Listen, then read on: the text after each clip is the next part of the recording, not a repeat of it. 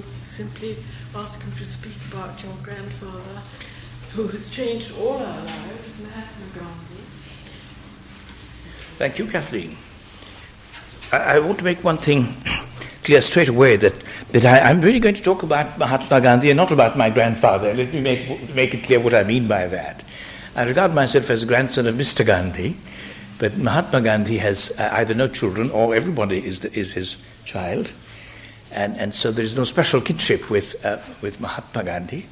Certainly, I'm very privileged to be the grandson of Mohandas Karamchand Gandhi, but he became Mahatma when he began to see everybody as his own kin. I was talking to Justin about this, the painter who very kindly offered to walk with me from the station to this place, and I won't be able to tell everything that he told me, but I was trying to explain to him the importance in India of thinking of other people's children as your own. There is a wonderful documentary shot of Gandhi in London in 1930-31, the city you were talking about, Kathleen, yesterday. And so there is here is a bit of magic that happened in 1931, recorded on film. There are a lot of children surrounding him. This is, I think, East London, the poor part of London. It's a wonderful shot. And in that poor recording, you hear Gandhi say something. He's not very clear, but what he says is, I love the children of the world, something like that. So there's an interpreter who says, he loves all the children of the world. Gandhi says, no, I didn't say that. I said, he corrects, I love all children as my own. There's a world of difference between saying you love all the children of the world, partly because it's not true. No, we don't love all children of the world. But it's much more important, I think, to be able to say that you love other people's children as your own. I think that is a remarkable thing.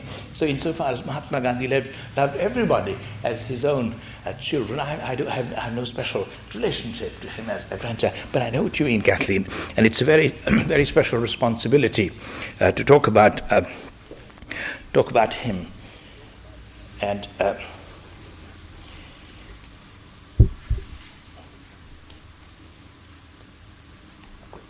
you said, Kathleen, yesterday that I'm able to lecture without notes. This is not strictly true. I have notes, and and when I appear not to, it's because I have worked very hard on them and have had some last minute reason to abandon them. Today I have not had that kind of prompting, but I will read from notes. But let me find the right set of notes. I often make a mistake, so I'm going to give the same lecture, not the Gandhi. Yes. Yes. Right.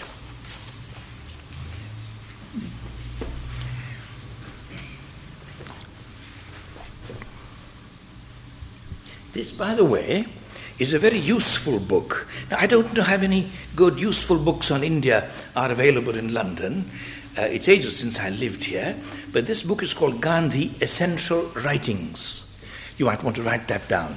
It's edited by a man called Ramana Murthy, very interestingly named after my guru Ramana Maharshi, Ramana Murthy.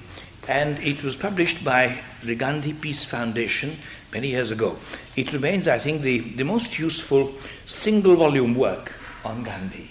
It brings together all his important sayings on a variety of subjects, arranged chronologically and also subject matter-wise. It remains very useful. The collected works of Mahatma Gandhi run into several volumes, nearly 100 volumes, and they are very violent-looking works, likely to be very useful as weapons if your house is burgled or something like that. It's very, very daunting to approach those things. But those are very, very useful too for scholars, for those who spend years researching Gandhi. But this, for those who want to ready access to his thoughts, this remains unbeatable in my opinion. Well, Kathleen, on London yesterday. Perhaps some of you were here yesterday. I know some of you were here.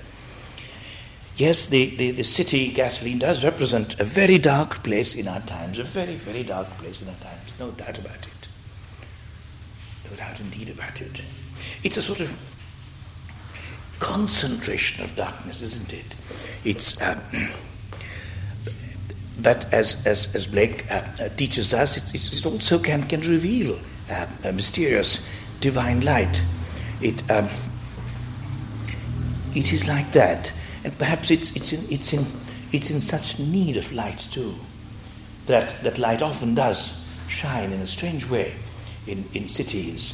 The occasional smile from a stranger in a city means so much more than the predictable, culturally rooted, practiced smile of a civilization. But the unexpected smile of a stranger who could easily be very violent is all the more precious, I think. The fact that one survives at all in a city, even for a single day, is such an unexpected event that it can only call for great thanksgiving. So I do think that in all kinds of paradoxical, humorous and tragic ways, the city does teach us what might be called the mercy of God and the great mystery of life. But it's also, in those moments when light shines through it, a constellation of lights, isn't it? Like New York you described yesterday, or even Delhi from the aeroplane at night, and other cities. And that's when it looks like a constellation of stars in the sky. Manages to. And it's really about a constellation of these stars that I've been talking about, the sages of modern India. They really are like a constellation of stars. Ramakrishna Paramahamsa, Vivekananda, Ramana Maharshi, Mahatma Gandhi and others, and the list could be made longer, but they really are like that. And they represent the light of the city in that unexpected kind of way sometimes. They were greatly and deeply connected with cities, of course, and not only they. One thinks of Jesus and his connection with the city of Jerusalem. Rides into the city of Jerusalem on a donkey, doesn't he? Now, isn't that, when I first read that and thought about it, I was so moved. The donkey, the symbol of that which is treated so badly and bears such heavy loads. But Jesus says that his yoke is light, doesn't he? So the body, the donkey body, we burden it with so much. But when we are turned towards the light or the truth, then this body can take that weight.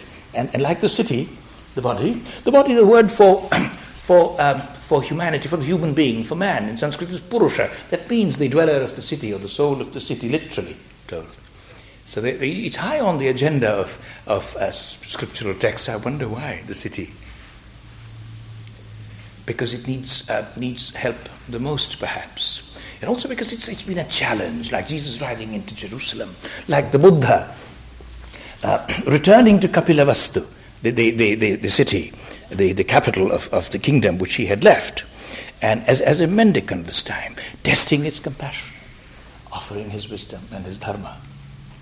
And then Blake, finding both darkness and light. And then Ramakrishna Paramahamsa in the 19th century. I keep coming closer to our times, especially to our times in India. Ramakrishna Paramahamsa. I mentioned this yesterday, Kathleen, by way of a small response to your moving lecture on Blake and London, that this other sage of the 19th century, of Victorian Calcutta, yes, Calcutta was very much, still is, very much like London in parts. Ramakrishna Paramahamsa chose to live in a place not far from Calcutta. And although he would certainly have understood what Blake says about the dark satanic mills and so on, but he still loved the city. He lived on its periphery and was persuaded by some of his disciples one day to visit the Calcutta Zoo, because he was told that there is a lion there, and the lion is the vehicle of the Divine Mother in Hindu iconography. Ramakrishna was a worshipper of the Divine Mother. So he said, take me to the zoo, take me to the zoo. He could be childlike. So he was taken to the zoo. And there he stood in front of the lion, the caged lion, and that sent him into spiritual ecstasy. And he had to be brought quickly back to Dakshineshwar. That was the end of his trip to the zoo. He refused to see the other caged animals. That was his way of saying that this tremendous energy of life has been caged in the city.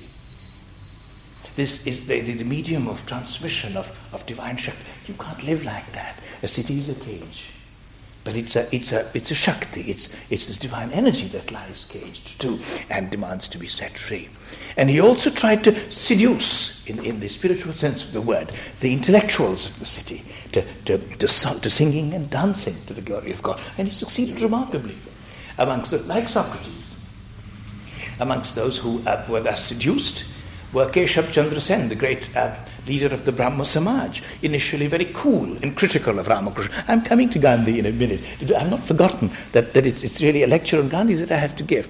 I promise I will come back to the subject of Gandhi. But one has to approach the subject of Gandhi in a sort of historical way, I think. Keshab Chandra Sen, Girish Ghosh, the great actor, who was one of his favorite disciples. And the others wanted him not to be a favorite disciple because he was a drunkard, Girish Ghosh. But Ramakrishna had great patience with every kind of disciple like Jesus. And others, Vivekananda, the great star of Calcutta, the hero, absolutely the most brilliant young man of the time in India. And others. Ramakrishna. Ramana Maharshi, my beloved Guru, in the city of Madurai, Kathleen, the city of the Divine Mother, the fish-eyed Divine Mother, Meenakshi. It is there that he attained self-realization. In a city made blessed by the self-realization of this young boy, Venkataraman, who later became Ramana Maharshi. And then Gandhi. Yes, Gandhi. He was always visiting Delhi. Always visiting Delhi. Towards the end of his life, he stayed in Delhi. I think I can part with my notes for a while at this point, because I've come to the heart of our subject. I don't mean only the subject of our lecture. And let me share a theory I have about the etymology of the word Delhi. I said to some friends in my Upanishad class the other day that unlike prophets and visionaries who say, I have a dream, I am a dull philosopher who keeps saying, I have a theory. So I have another theory. I have a theory that the word Delhi is etymologically connected with the Sanskrit or the Prakrit word Dehri, may even be the Persian word Dehliz, which mean the threshold. Delhi is a city in the north of India. Very literally, it is it is the threshold of the Himalayas. From Delhi, you're not far from the Himalayas. If you look north, Himalayas call you to renunciation. The Himalayas, the mountains, have always called everyone to renunciation, to the great heights. Literally, the mountains. The other day, it is being celebrated today. The conquest, unfortunately, the word continues to be used 40 years after the event. The conquest of Mount Everest. I was so alarmed when I found this word used again the other day. Surely the climbing of Mount Everest might have been forgivable, but it was the mountain which blessed Hillary and Tenzing, and the mountain who conquered them, really, not the other way around. But be that as it may, these mountains of varying heights, they are calls to renunciation. Calls to renunciation from Delhi. If you're the king of Delhi or the queen of Delhi, you look to the north, to the Himalayas, and you are called to renounce it all, the empire. If you turn round, face south, there stretches before you the land of India, and you are called to rule. Also, threshold to empire, threshold to renunciation. Both, not one without the other. Only the greatest kings and queens and saints and sages of Delhi have been able to do this. There is a very great Upanishad, the Isha Upanishad, the secret of the Lord, literally, which teaches this. It says, clothe everything that moves and is still with the garment of God, thus renouncing greed. Enjoy this world. Rule. That is what Delhi asks you to do. The Delhi which Blake will have seen.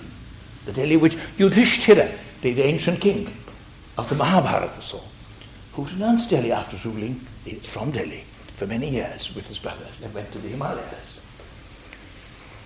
Gandhi knew this. He didn't want to crown himself king of India when independence came. No, he renounced Delhi. Literally. He was away in Noakhali, in Bengal, where people were slaughtering one another to save innocent lives. He had followed the mantra of the Ishopanishad.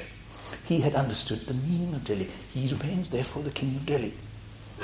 And there have been queens of Delhi like that. And there have been many politicians who have ruled India but have not understood Delhi. Principally because they have not been able to resolve this profound paradox of simultaneous renunciation and rule. Rule as the servant of God, as a trustee of his creatures, and renounce as a lover of God.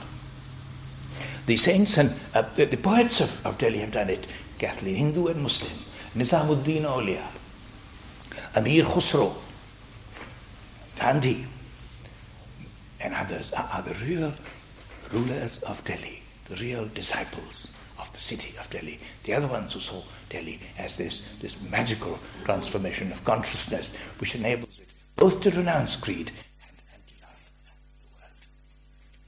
So Gandhi does that. Gandhi, in 1947, when independence comes to India and Pakistan, in a divided, vivisected India. Vivisected is not a word perhaps some of the younger people in this city might be familiar. It's a great word in the 19th century. It really means the cutting open of handles and so on. I think there still are groups of people who oppose this, which is wonderful. But Gandhi saw the division of India as the vivisection.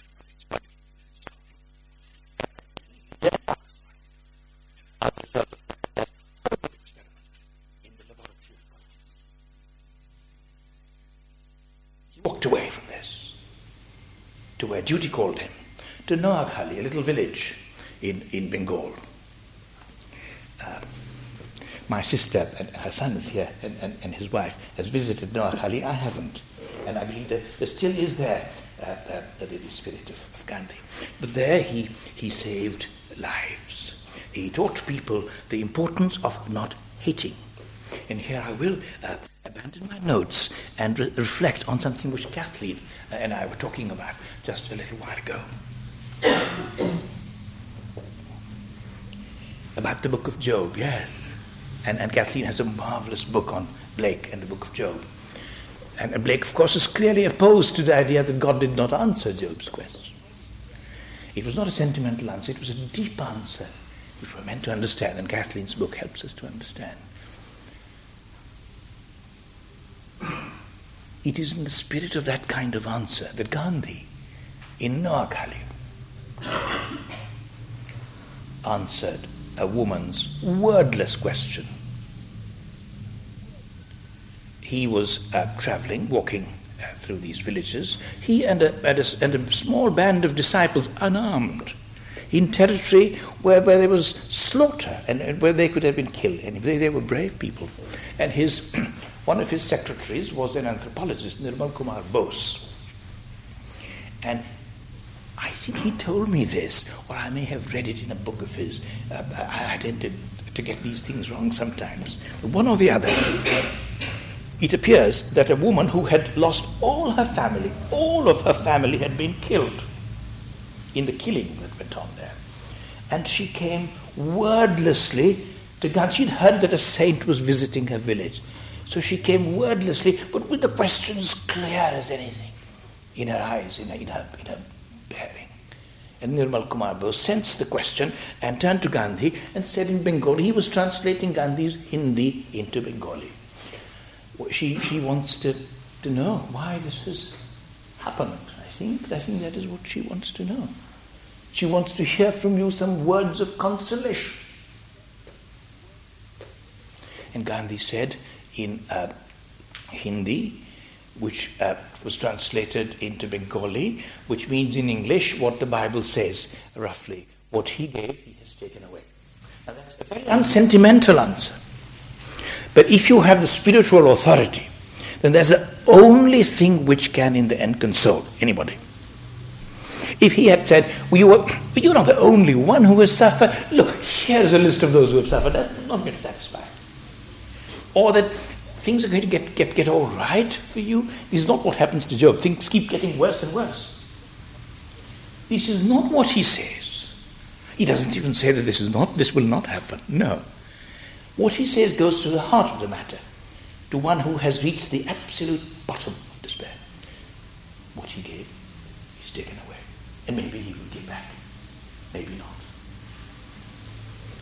So that's Gandhi. Now I will place before you, before I do that, in this city, yes, I must share with you some of my memories of the city when I was a student here nearly 30 years ago, an embarrassingly long time ago. That does date me rather, it doesn't matter. I visited, I was quite poor. I didn't have the money to go to Europe when I had the time. I didn't have the money. When I had the money, I didn't have the time. It's amazing how badly we plan our lives. But there was this retrospective Giacometti exhibition in one of the galleries. And I remember looking at these sculptures with awe, and actually I did manage to touch some of them. I think we were asked not to touch any of these things. And there was a pair of sculptures. One was called Standing Man. The other was called Falling Man. Two very great pieces of sculpture. It occurred to me then, Kathleen, in the city of London, that there ought to have been a third sculpture called Walking Man, in between, standing and falling. That was Gandhi. Walking Man, not Walk Man. Now immersed. Now he would have utterly, I think, disliked that kind of invasion of the year. But Gandhi, Noakhali, this village where he was when independence was being celebrated in Delhi, there is a photograph. I think photography is, with all the wickedness that it supports, it is also clearly God's gift to our century. Because otherwise I would not have known what my guru looked like. Simple as that, Kathleen, for me. There is a photograph of Gandhi, which is the basic text of my lecture, that photograph. It's a photograph taken of Gandhi in Noakhali, in this village that I've just been talking about. It shows Gandhi walking, crossing a bamboo bridge, a very precarious bamboo bridge,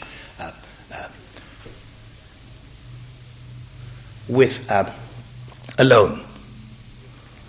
He had very few associates, and at a particular point in time, he said, and this is recorded, he said, now let us try an even greater experiment, for God's sake. Let us go in different directions with complete faith in only his protection. Let us be alone. So he was alone, and others went in different directions. He's crossing this bridge, but clearly there were photographers around. So he was not quite alone. It's very difficult for Gandhi to be alone. But this picture, bless that photographer, shows Gandhi walking on this bridge alone. And Kathleen, he has a stick in his hand, a walking stick, which is much bigger than him. And he is looking not at the other end of the bridge, the destination, place of safety, but he's looking at his feet. And the whole thing bears the following meaning, I think, that we are meant to walk alone. This is a razor's edge, this period of transition from this dark age to another, perhaps. It always is in the human heart, in all ages it has been. We need as our support, we are indeed alone in this, but we need as our support a yardstick bigger than ourselves. And he's got this yardstick bigger than himself. And we need to be looking at our feet. We need to make sure that the steps that we take are in accordance with what that yardstick would demand. There would have to be a purity of means. To get there, we are not permitted, if we are seekers after truth, to manipulate nature, humanity, the body, scripture, philosophy. No, we are not meant to do that. We are meant to take each step with great caution. And this is even more important than the goal. This is the Gandhi that I want to talk about. This photograph of Gandhi is so beautiful, so important. I wish it could be sculpturally reproduced somewhere in this city. Who knows? And of course, this connects with the great hymn, Cardinal Newman's Lead Kindly Light, which was very dear to him. The one step enough for me idea. And in these dark times, Gandhi wanted to be led by that light of truth. But what is this yardstick? What is this yardstick? Gandhi described it in 2 words. Gandhi said that the guiding principle of his life was twofold: truth and non-violence. And these were indistinguishable. The yardstick is truth and non-violence, the 2 indistinguishable ends of this stick. You could turn it round, it would still be the same yardstick. Truth on top, non-violence at the bottom, or the other way around. They are the same. They constitute literally this yardstick. Truth and non-violence. Now, non-violence. Now, this connects with England and the English language again. Non-violence, or ahimsa. Ahimsa is the Sanskrit word, the great word in Indian philosophy, made great and memorable by Mahavira, the founder of Jainism, and others. But as a virtue, it's there in all the systems of Indian philosophy and ethics. But Gandhi used the word non-violence in the 19th century because this is an inelegant translation of the word ahimsa. The literal translation of ahimsa would be non-injury or non-harm or something like that, not non-violence. Now, Gandhi, of course, knew Sanskrit, but he was clearly not a Sanskrit pundit of very great scholarship. But I'm so grateful that he was not, because this blessed inadequacy of translation has transformed the world, I think. Here was a word, non-violence, lying around in the English language. I think it was being used by very small groups of people, vegetarians, anti-vivisectionists, and so on. I don't think they were using it not as a translation of ahimsa, but simply as a word which occurred to them. There may be a more scholarly history of this word in the English language. I don't know that history. But here it was, lying around. And like the good ecologist that he was, he didn't want to throw this word away. He saves this word, he puts life into it. He uses this word so that you can hear it as non-violation, literally. And he changes the world in the following way, I think. Up until the 19th century, or even until the beginning of the century, or even later, if you talked about non-violence, you would have been regarded as a coward. People would have said, you were a coward. What are you talking about non-violence? People still think that. But not everyone thinks that. Non-violence today may not always be a practical alternative. It may not always be blessed with the kind of leadership that Gandhi provided or others provided. But it is not an option that can be dismissed as the option of cowardice anymore in the world today. For a country that says, or a group, or a class, or a race, or a community, or even an individual who says, I'm not going to retaliate, you can't laugh him out of court. You can't do that today. It may still not be the most sensible thing for them to do. No. But it would not be a foolish thing to want to do, partly because of Gandhi's mistranslation of ahimsa as non-violence, I maintain. Non-violence is a word that has been introduced by Gandhi into the vocabulary of heroism. Now, I call this a revolution.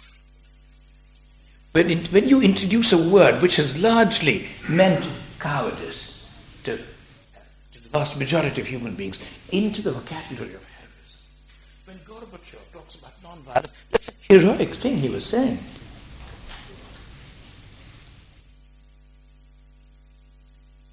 When men and women, individually or in groups today, don't want to retaliate, don't want to subjugate, they may be in a minority, but it's the quality that I'm talking about.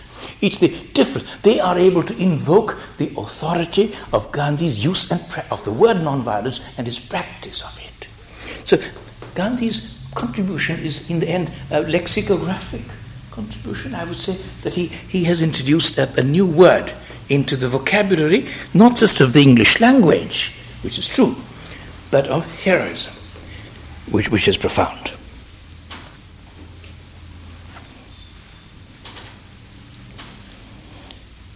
But what is non-violence? This is an ancient example of a ruler of the world who asked the question, what is truth? And did not wait for an answer. He went away. Likewise, there would be many who would say, what is non-violence? And would not wait for an answer. But I think there is an answer.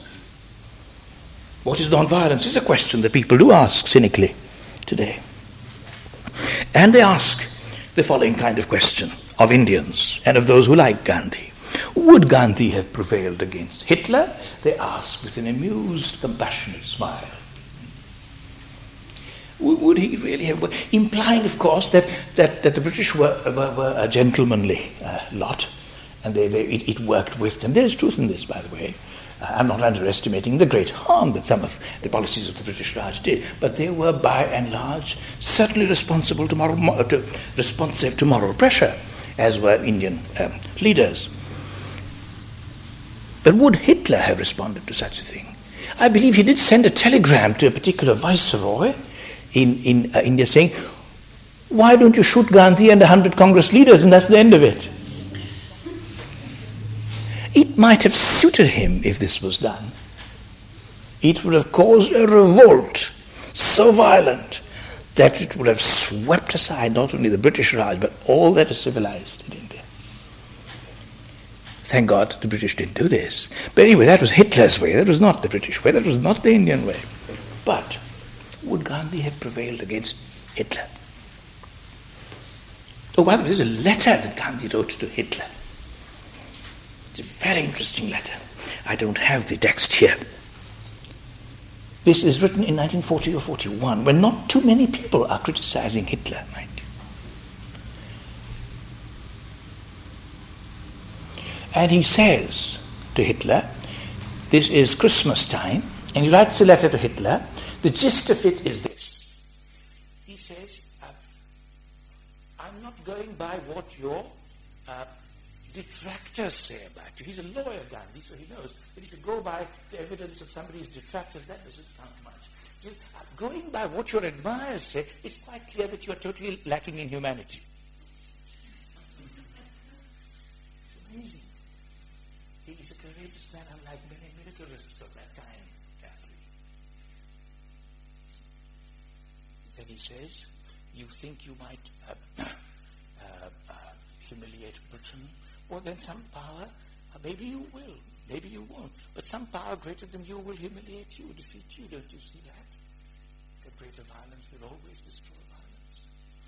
And at this time of Christmas, I appeal to you to cease all hostilities for a few weeks. Then he said, I'm sending a similar letter to Mussolini with necessary changes. But would Gandhi have prevailed against Hitler? That is the question. Now, I have thought about this question ever since it was first asked of me. And I think there is an answer.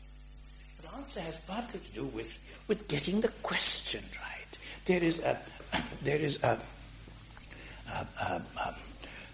The question in that form, I think, is confused. If the idea is, if the Viceroy of India had sent Gandhi in an aeroplane to Berlin in 1943, would Hitler have given him? That is not the question. A, the Viceroy of India would never have done it. B, Gandhi would never have undertaken such a foolish journey. And that is not the kind of question. I think what it means is this, that if somebody like Gandhi had arrived in Europe, a European Gandhi, after the First War, and if he or she had organized on the basis of the principles of European spirituality, the things that Kathleen and the Temenos Academy are seeking to revive, if he or she, a leader of humanity in Europe, had fought against the idea of revenge in the way in which Gandhi fought against this idea in India, if they had fought against the evils of imperialism and racism which were there in European policies, would such a person not have been able to organize around themselves a whole community which would have prevented the Second War, which would have made Hitler a laughingstock? Nobody was able to go to Hitler and say, don't be silly, sit down. I was at a very interesting lecture the other day, where from the audience, somebody asked a very rude and a very, very filthy sort of question. And the chairman, in an accent of the north of England, which I can't imitate, but he said, shut up and sit down and shut up, something like that. It was somebody should have said that to Hitler. But you have to have the authority of that chairman who said, sit down and shut up. And the young man sat down and shut up. Now, you can have that authority only if you're born at the right time. It's very important.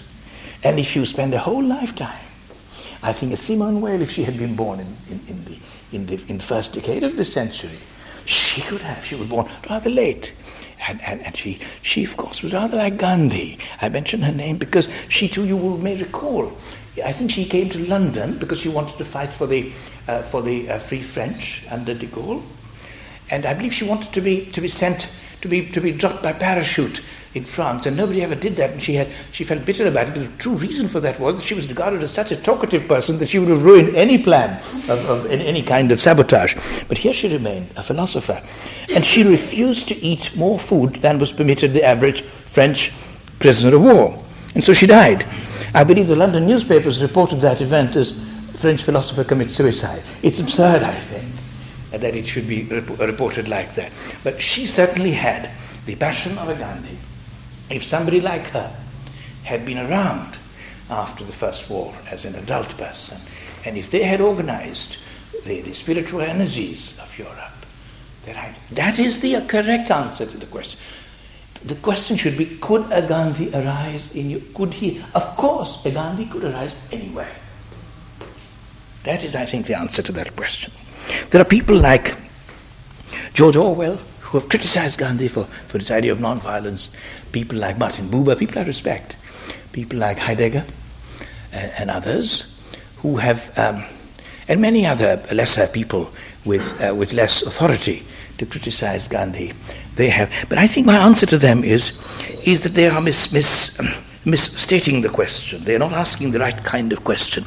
Then the question is, why did Europe not permit such a figure? And why does it continue not to permit such a figure to arise? That is the question.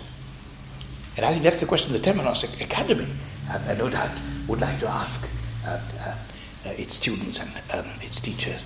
What can we do in Europe and in Britain to make it possible for that kind of spiritual aspirant with a great involvement in public life and in the integrity of the public life to arise?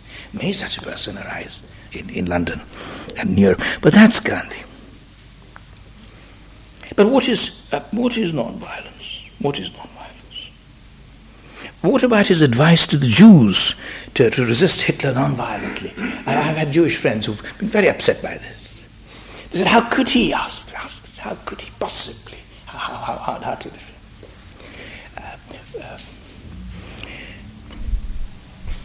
My answer to them has been this.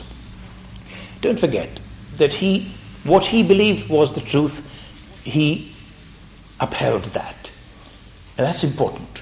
When somebody shares with you their own highest truth, that's a good thing. Often people don't do this. They compromise this in order to win the affection of another people. And they won't, there is a subtle condescension in saying, oh, it's all right for Indians, it's not all right for you. So this is something which needs to be understood, whether you agree with Gandhi or not.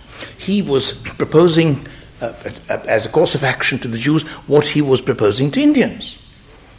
He said, if the Japanese were to attack, we will not resist them with arms. No, non-violent. We will refuse to cooperate with their demands. Totally refuse to cooperate. We will be an organized, non-violent community. And precisely this is what he suggested to the Jews. So I think there is here an element of honesty, which would certainly reduce the shock of the advice to those who find it shocking. I don't find it shocking. Secondly, I do think that this advice, whether it was realized, was practiced by many. And there was a heroism even to that. They were not likely to have succeeded through a violent resistance at all. But those who with dignity died, I think there is heroism there. I do think so. Absolutely there is. And if this had been done in a more organized way, delving into the spiritual resources of Judaism and so on, it would have been even more heroic. I have no doubt about it. So I will not dismiss the advice of a saint so lightly. Well, I'd certainly like to keep my mind open. My mind is open to this. I'm not an idolater of saints, but I do think that it's not meant to be dismissed in that kind of cynical way. Where were the intellectuals of Europe when Hitler was conquering Europe? They were quiet. They were not opposing him when they could have. Gandhi was one of the few who spoke to Hitler as he deserved to be spoken to. I believe that letter was never sent to Hitler. I believe the British government didn't, because they didn't want to create political confusion. Now I have to share with you a dream. Or was it a dream, or was it something I've made up? I'm not able to decide these things anymore sometimes, because the subject matter of our history is so complex that there are horrors, there are nightmares, there are dreams, there are visions. It's all one kind of thing. So I saw the following in a dream or in a mental picture. I don't know, but I did see it as I'm about to tell you. There are 4 characters to this dream. There's Gandhi, there's Churchill.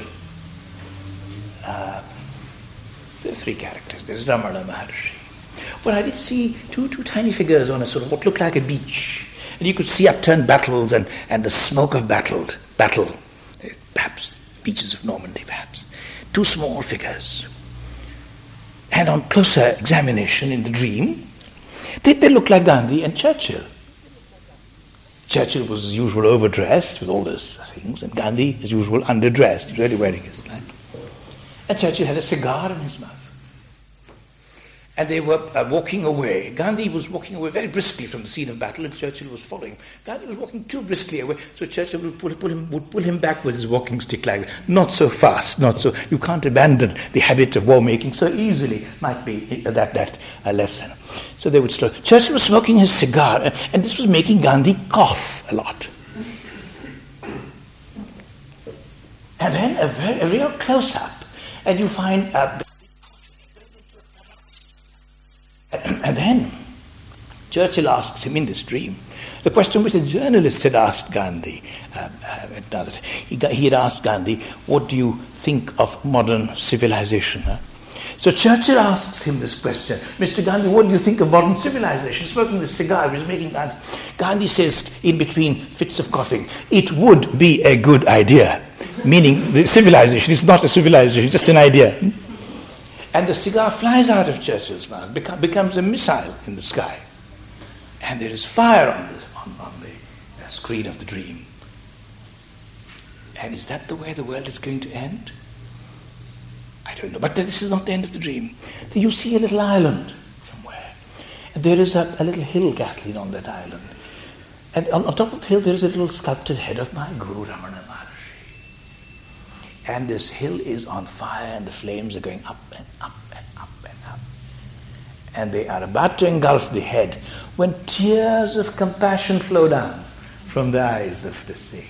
And there is a battle between the raging fire and the tears of compassion. That's when the dream ends. I don't know what will really happen. But what that dream teaches me is that neither fundamentalist violence, as exhibited by this dream Churchill figure, nor fundamentalist non-violence as exhibited by this Gandhi dream figure.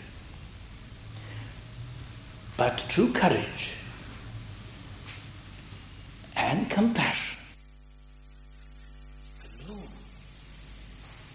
can win against this fire that rages all around us. Truth and non-duality. So in this context, Gandhi becomes a caricature when we forget to add truth to non-violence. He never forgot to do that. So I would suggest that when people talk about Gandhi without talking about truth, that's a phantom Gandhi. That's not the real Gandhi.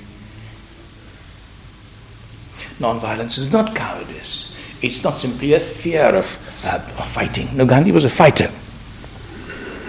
He took on deeply rooted structures of power abused, whether it was the social structure of his own civilization, which had been abused down the centuries, or the political structure of an alien empire. He gave these things a fight, a moral, spiritual. He was a fighter, but for the sake of truth, not for the sake of winning merely. And what is this truth? I think this truth is the truth of Ramana Maharshi, of non-duality. Gandhi had no doubt about it at all. This truth is the truth that the nothingness which surrounds us is not the nihil which devours everything, but it is ourselves. It is the not-thingness. It is the non-entitiveness of ourselves. The self, that which we really are, is not a thing among other things, but it is that accommodating space within which all things can be. So we don't have to fear that nihil. It is ourselves. We don't have to rush into it either, because we are already that. And in due course we will be that very dramatically also. We are one with that nothingness.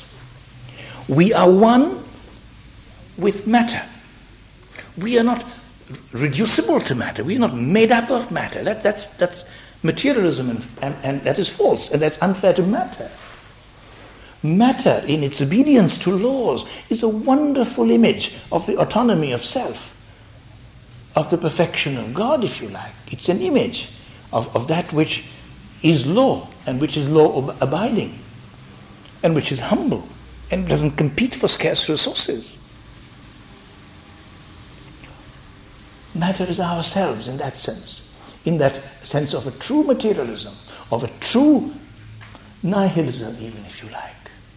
There is a true materialism and a false materialism. There is a true nihilism and a false nihilism. There is a false animism and a true animism. All the vibrant life of the earth, other than human life, is also ourselves. The false animism would seek some kind of isolated worship of some of these animals as opposed to others, which is not how Aboriginal peoples have ever worshipped, by the way. But anyway, true animism is respect for this web of life as imaging, representing the energy of God, as the tremendous, passionate giving and receiving of life by itself, of self by itself, to itself. Violence is the law of our being.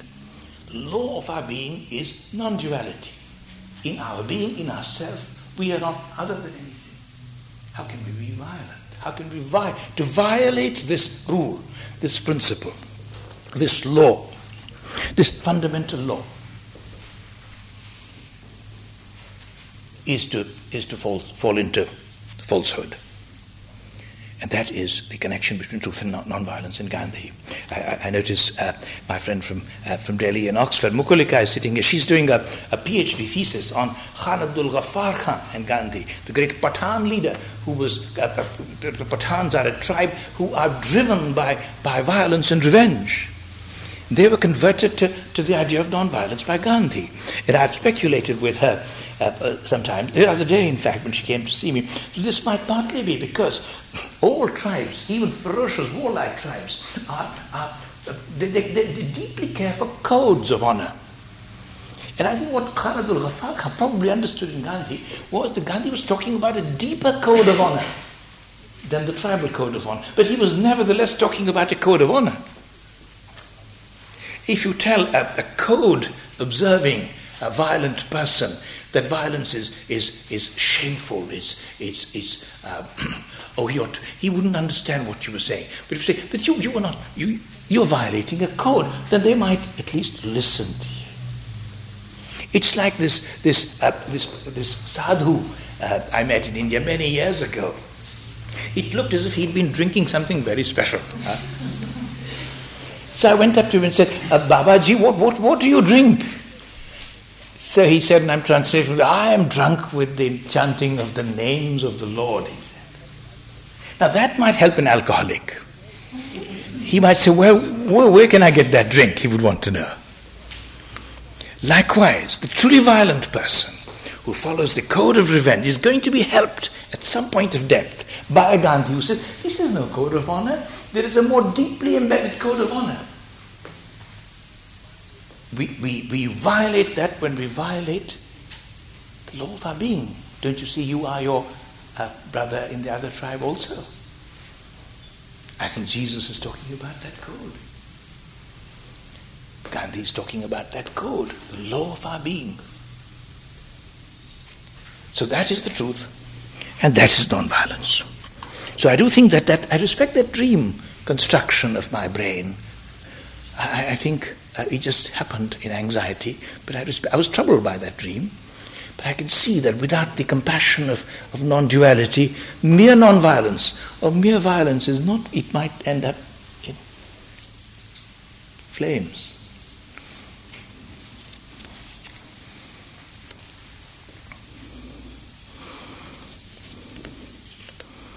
I'm looking for number 3, which has suddenly arrived number 4 with that number. Let me see. Look at my...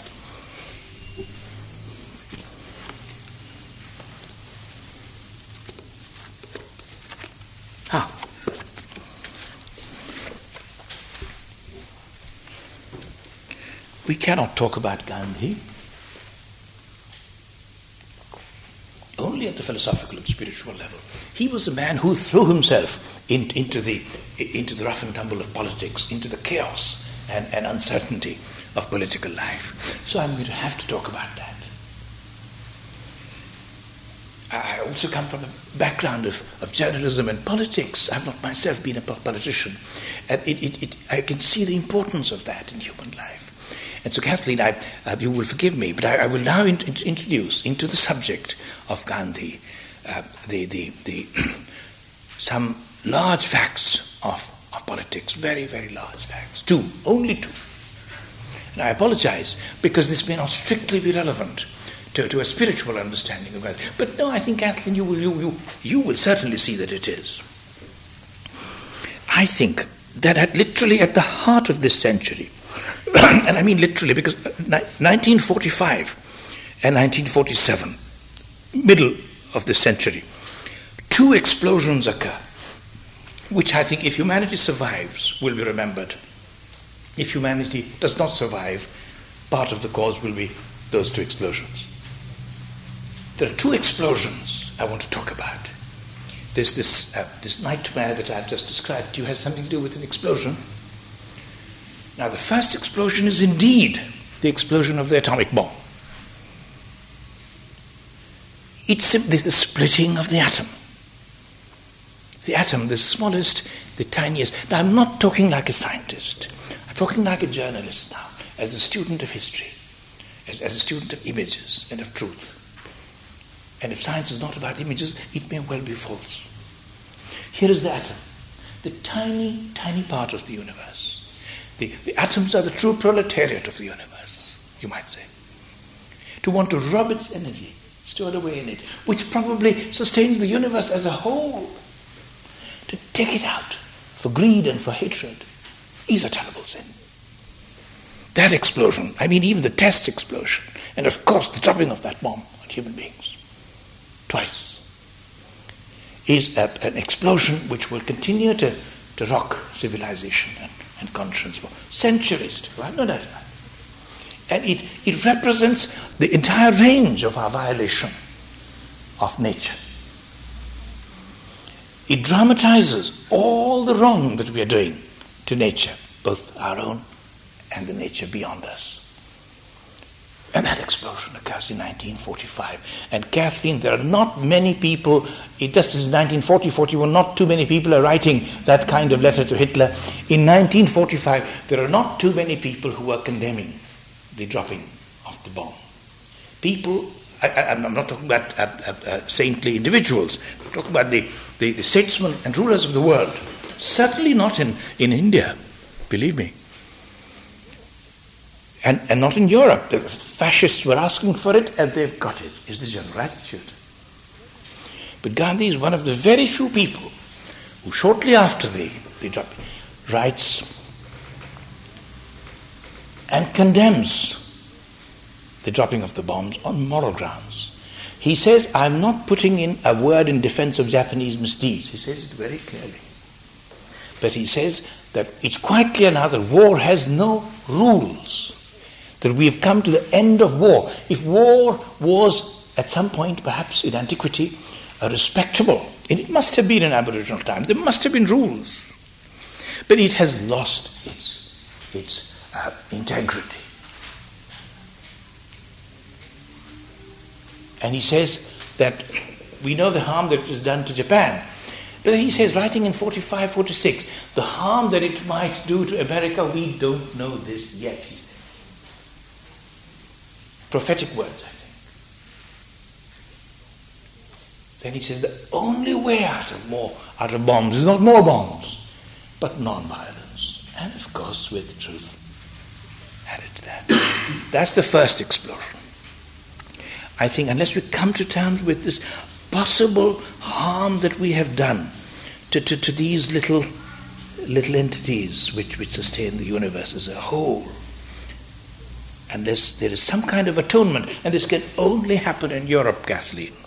The violation of nature in a kind of soulless science and soulless politics, this violation is dramatized by the splitting of the atom and the abuse of its energy and the use of it in war. And everyone's doing it now.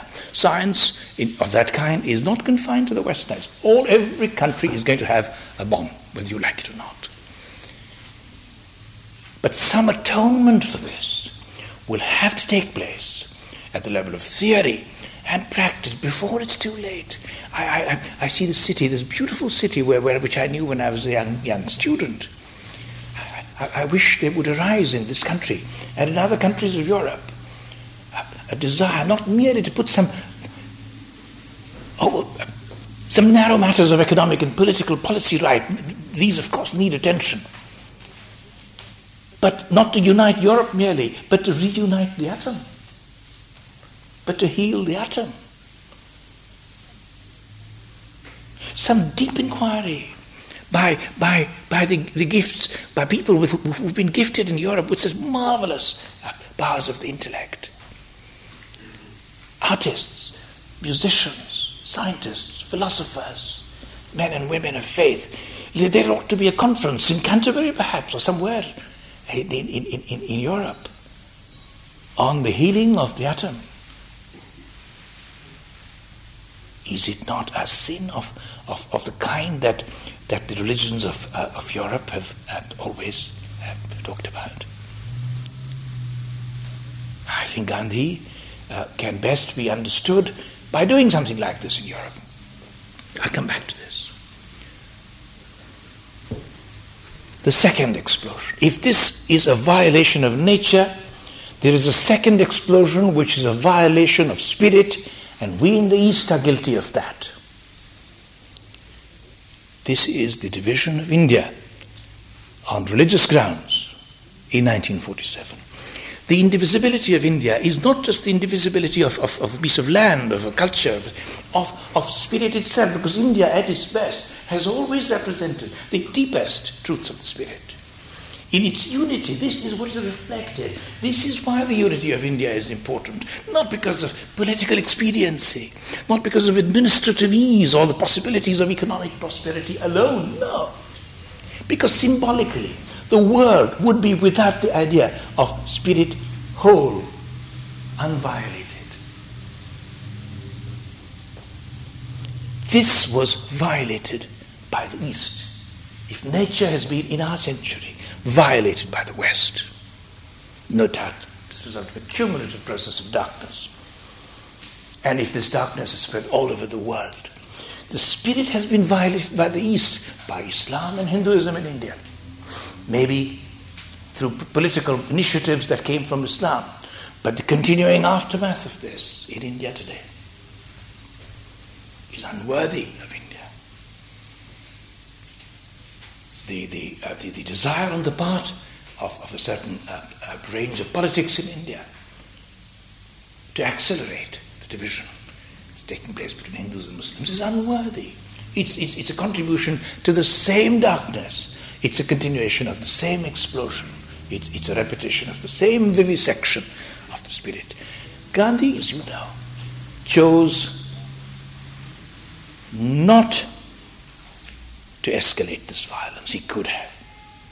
Gandhi in 1947, Mr. Jinnah, who was the political leader of the Muslims of India, had demanded the separation of a large chunk of India, a land for the Muslims, which is very strange because there are more Muslims in India than in Pakistan and so on.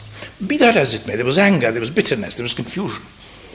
In this, both parties were assisted by the haste with which the British Empire sought to wind itself up. But we can't blame the British. If in 1942 we asked the British to quit India, well then they will quit. They will not stay to oblige you. You can't blame them. So the blame really is ours. We are to blame, Hindus and Muslims. But if Gandhi had wanted to stop this, he could have launched a fast unto death. He could have written a letter to Mr. Jinnah. He could have said, Mr. Jinnah, if you don't withdraw your demand in 24 hours, I will stop eating, and I will not eat until this demand is either met or I die. And what would have been the meaning of this? A saint would have been dying because of Muslim intransigence. Hindus would have been so angered that they would have wanted to destroy all Muslims. And this would have been heartily reciprocated by Muslims. This would have led to the fire which my nightmare represents. A fire which would have been raging till now, certainly. And for the first time in India's spiritual history, this fire, this violence would have been caused by a saint's intransigence. If there is some interest in Hinduism and Islam and Sikhism and others in the world today, it is because Gandhi did not do this. The important thing to learn from saints is not only what they do, but what they don't do. Gandhi, I can see this as a play, Kathleen, of Gandhi writing that letter. And a chorus of refugees appears in the wing, coming back from Pakistan, saying, yes, write that letter, go on a fast, revenge. And he's tempted. And then another chorus appears of the same people going back, saying, don't do it, Gandhi, we've seen it all, it's not worth it. And he doesn't write that letter. And he lays down his life. The Gandhi walking figure, he climbed, walking the steps of the Viceroy's palace in India, which earned from him that jibe from Churchill about the naked fakir striding up the steps of the Viceregal lodge, etc., etc. But the same Gandhi walks to his appointment with his assassin in the prayer ground. He walks to his death. He greets the assassin, the spirit within him, non-dually. He will not violate that spirit, but that spirit has been violated by the East, by the religions of the East. In India, the home, the trustee, the custodian, the guardian of spirit. That's an explosion. And you still hear that explosion, and it recurs.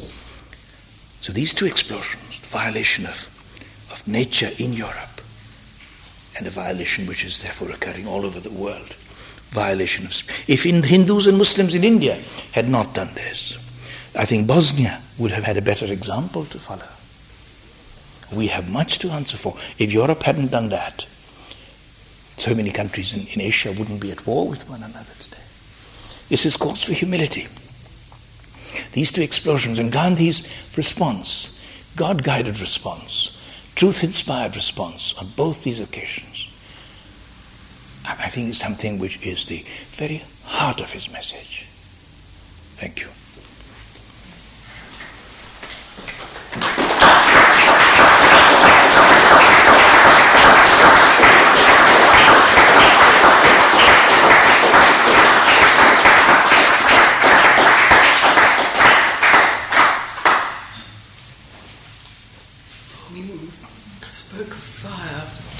And it reminded me of a story, it's told in France of Jean Cocteau.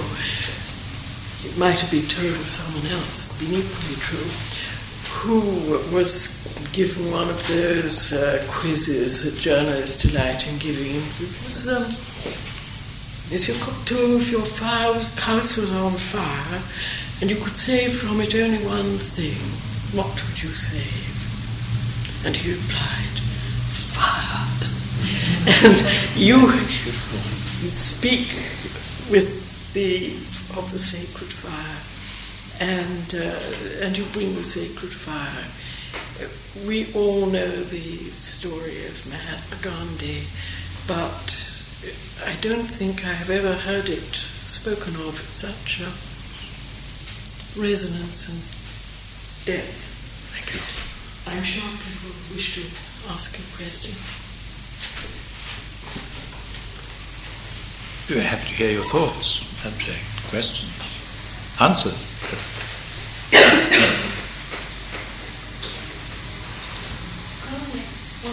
Yes. As someone, a young generation, I feel that the legacy of Gandhi to this generation is that non-violation is on the worldwide agenda as a solution to conflict. Two particular examples from my own, which is Tibet and Burma. I know the Dalai Lama frequently refers to the lessons that he has learned from Gandhi. And in the current situation in Tibet, the worst situation in the last fortnight, he is calling on Tibetans to not forget that whatever is happening to remember not to react in a violent way. And his anger is almost towards the Tibetans who react in a violent way towards the Chinese rather than the Chinese aggression. And perhaps I would also suggest that since 1945 we have the scale of war has changed dramatically, and now we've almost lost the sense of time in the war. And if we look at the Gulf War, we're going with these horrendous missiles, and we expect to resolve a situation in a matter of perhaps days, certainly weeks. And what you're talking about of the healing matter, perhaps if the situation in countries like Burma and Tibet are successful, then that is one step towards healing the atom. What a beautiful thought, dear friend. What a beautiful thought. And it does your generation credit that you should think such thoughts today. But why only Tibet and Burma? I think we must realize that non-violence is not just a technique, but it might be a truth, in the sense, not something that we're meant to do to achieve X, Y, or Z worthy ends, but it might be a lifestyle, it might be a way of being. And this needs to be emphasized too, because the consumerism is overwhelming, including Tibet and Burma and India. And you see, this violation of the spirit is also important. The Dalai Lama talks about the truth of Buddhism also, not merely the efficacy of non-violence. The two are connected, of course. I think we need to do that. How can we forget that already exists inside the earth nuclear waste, which is active and go on for thousands of years? Some atonement. And I think a gesture of atonement might bring about precisely the conditions which would favor a solution in Tibet and in Burma also. A shift of attention from rancor to shared guilt. Because in this, China and every other country is involved today. The guilt of exploiting the atom, and of perverting science, and of dividing spirit. So I think there is some danger in thinking of non-violence essentially as a conflict-resolving technique. It is not. Some conflicts are not meant to be resolved. The conflict between the soul and the life of the body is a conflict that's meant to be faced. And that's meant to resolve you and me. And this is, I think we must respect today in our democratic age, individuals more than nations are ready to hear this. Because our individual lives are also in a mess for a variety of reasons. Some healing of this life, whatever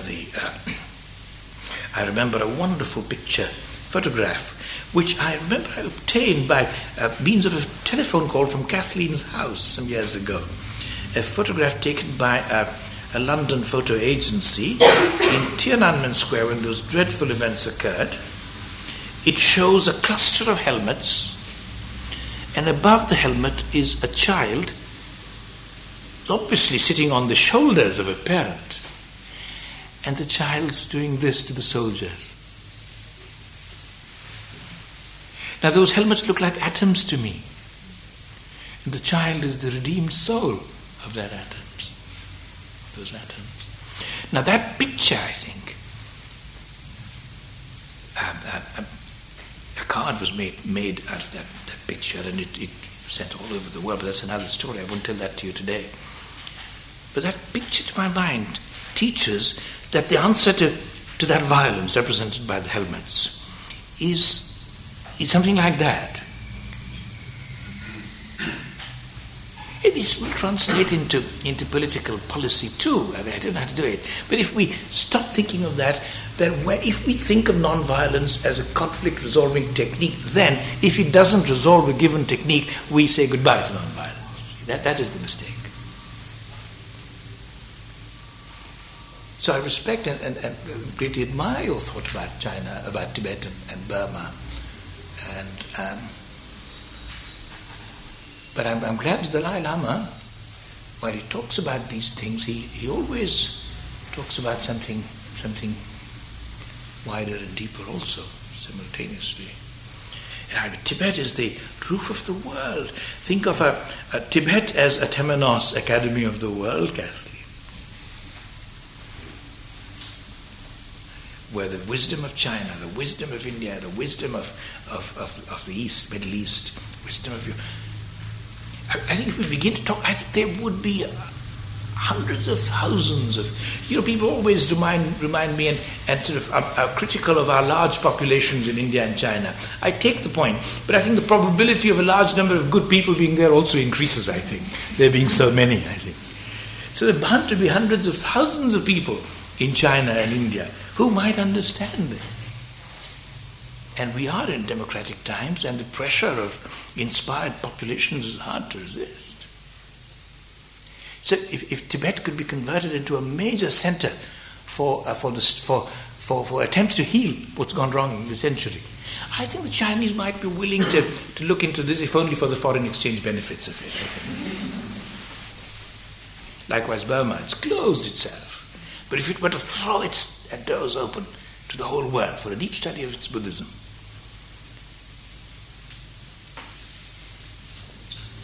Make a comment to one slide and then ask you a question very briefly.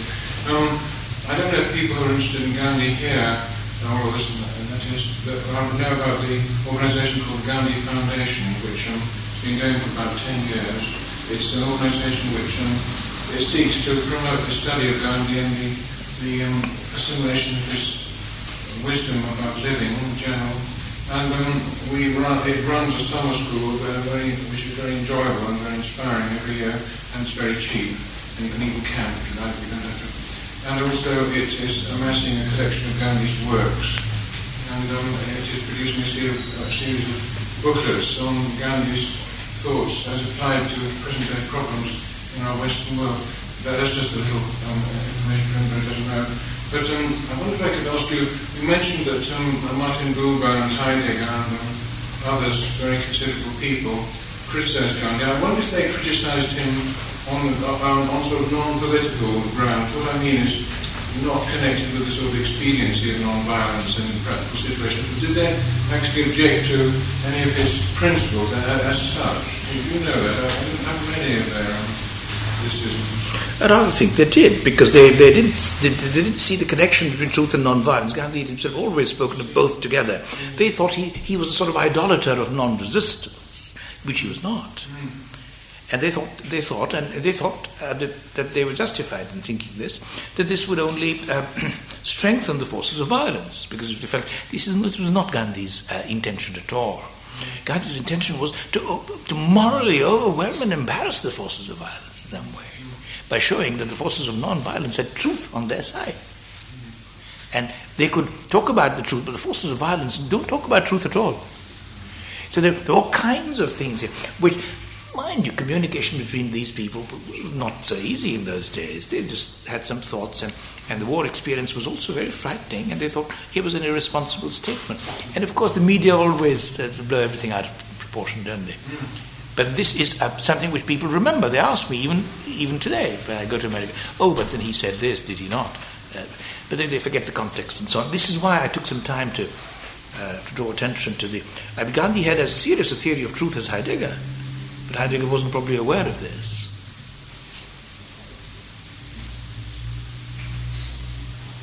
Sorry, Yeah. I was thinking about how effective Hitler was in making use of technology to manipulate people and things like that. And I don't know, because I haven't read Gandhi at first hand, but I think I've read about Gandhi's rather more cautious attitude to technology, but I don't know if you could fill me in a little on his views about how people should make use of technology, or perhaps... Well, yes, the guiding principle would be the manipulation of nature, that this is wrong, that the human body is itself a piece of technology, he would have admitted, a machine, and that we must not, the guiding principle, no manipulation, nothing which would make us idle, not merely in the sense of economic unemployment, but which would make us forget the integrity of our whole being.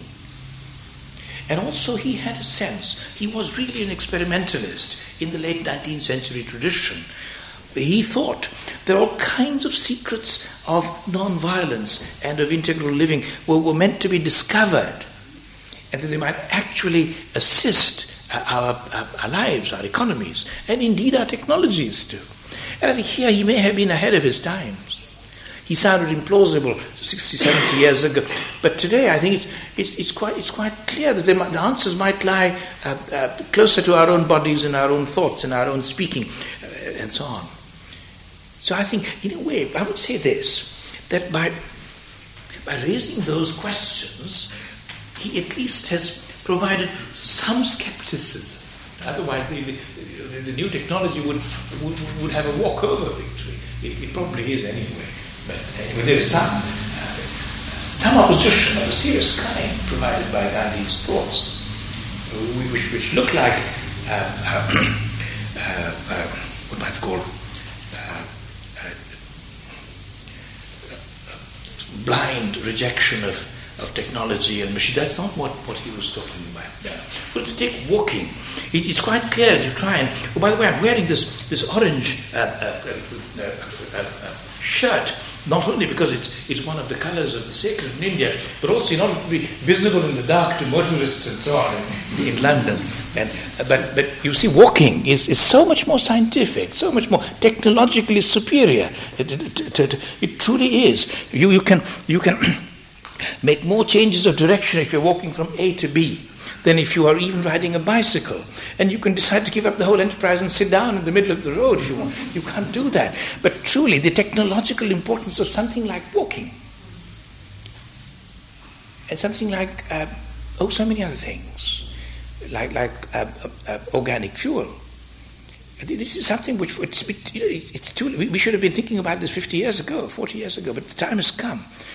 I think it's a useful corrective to the excesses of technological thinking, which doesn't take into account the inherent technological wisdom of the body and of the integrity of intimate community life.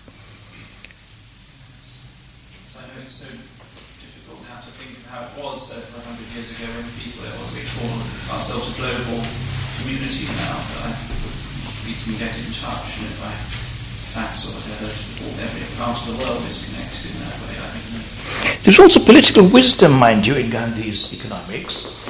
Villages scattered all over India would have been difficult to bomb out if there were only a few factories in a few places. So there is shrewdness always associated with saintliness, I think. There's very great shrewdness there. So I think there's a whole body of wisdom there which needs to be... But again, I don't want to suggest that that's the real Gandhi. No, I don't think so. I think it's the principles that are important. And maybe there are applications which Gandhi didn't talk about. Maybe there are difficulties which he didn't think of. But I think that's an important question. I admit I haven't touched that aspect of Gandhi adequately at all in this lecture. Yes? the similarities and the differences might be between non-violence and love? What a wonderful question. Yes, I think it's very important to face this question because the Christian friends of Gandhi, Charlie Andrews, for instance, an Englishman, he was a great friend of India, just as Gandhi was a great friend of Britain's. And Charlie Andrews used to say to Gandhi, but no, why don't you say love? Why do you say non-violence? And Gandhi said, all right, love, because he didn't want to get into controversies. But I think non-violence has this advantage in some contexts, just as love has advantage. I can see what it means to love human beings on the whole. Although there are some human beings I'm not able to see how one can love them, but I can grow towards that. I can begin to see how one can love animals. Yes. But when it comes to matter, if I were to ask to love matter, I would, but not violate it, I would understand that. Or nothingness, to clutter it with the rubbish of our civilization. None. If we were asked to love nothingness, we would know what it was, but don't violate it. So there are these negative words like non-killing, and many of these commandments are negative. Thou shalt not kill. The little word not is a pretty powerful resource. Non-renewable, I think. We shouldn't get rid of it too easily. So non-violation supplements love in areas where it's not intelligible how one can actually love the realm of existence or reality. But non-violence applies to the whole range. And love, of course, has been used rather selfishly by human beings, hasn't it? We love our own families only, our own races, our own religions, in that our own species. But we don't love all creation so easily. And love tends to be also... I'm being an advocate for a word right now. Huh? I could do it the other way around too. But there is...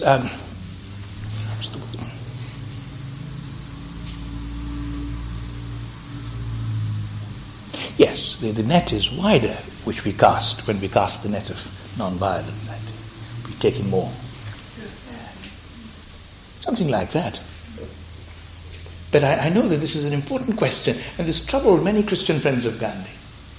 So he said, all right, I would say love is God. That he meant non-violence. His heart was with the word non-violence, yes. Love also, our own capacities to love psychologically are really more limited than we think they are. But Gandhi is more old-fashioned. He's thinking of a law which might be made clear to himself and his fellow human beings of non-violence, and he might hold humanity to that.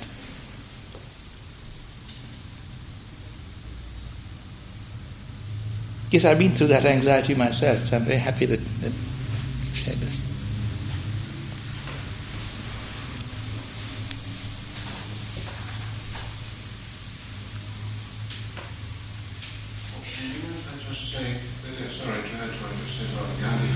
If anybody wants to know more about it, just give me the name afterwards. Yeah, it's Paul. Well, that's where they take this and have a school. It's not there. You spoke earlier about the Holocaust and that Gandhi had advised the Jews not to resist. To resist Hitler non-violently. But the Jews did not resist. They may not have, individuals may have, but this advice of his was seriously misunderstood and has caused a lot of hurt and anguish to Jewish people. That I can understand, and speaking as a European of the Christian inheritance, I don't see how Europe can survive what we did to the Jews in the Holocaust. You blame Asia for the second explosion. It's equally true of Europe. And it is the Holocaust was only the culmination, after all, of 2,000 years of Christian persecution of the Jews, which came to such a horror at that moment that you feel that these two desperate explosions, I would say that we had that explosion, which I cannot see how Christianity can go on talking about its own virtues after that. It was... Yes. But the Jews were not. The story of their civilization has been one of being the suffering servant, is it not? But surely, yes, of course, Kathleen. But 2-3 things here come to my mind. I don't think the Holocaust in Europe was done in the name of Christianity. It may have been done by formal nominal Christians, but the Holocaust in India was done in the name of religion. So that does make that different. I'm not saying better or worse. This is very important to keep in mind. And also, I think there have been other communities besides the Jews in history. The massacre of the native peoples of South America, and so on, and everywhere. And also, I would say that there is this kind of suffering throughout history, and the Jews dramatize this in the modern period, I think. They do.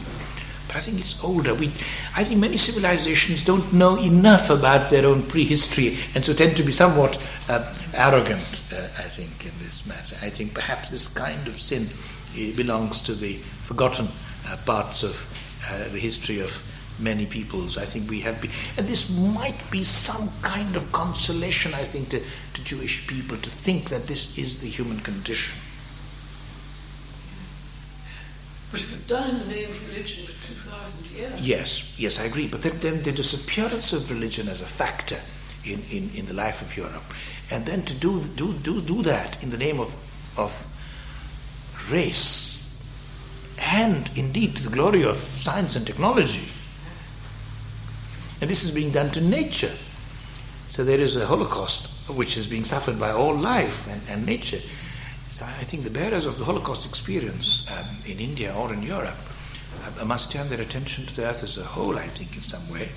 That might be the only way of bearing the burden. There might be no other way. To think of the even greater suffering that we as the human species inflict on non-human life might be the only way of turning our attention away from the enormous suffering that we inflict on one another, battle that is. Might be the only way of seeking forgiveness. Might be. It might be that the ecological crisis is a moral blessing in a way. It enables us to see our own crimes against one another in perspective. It's possible.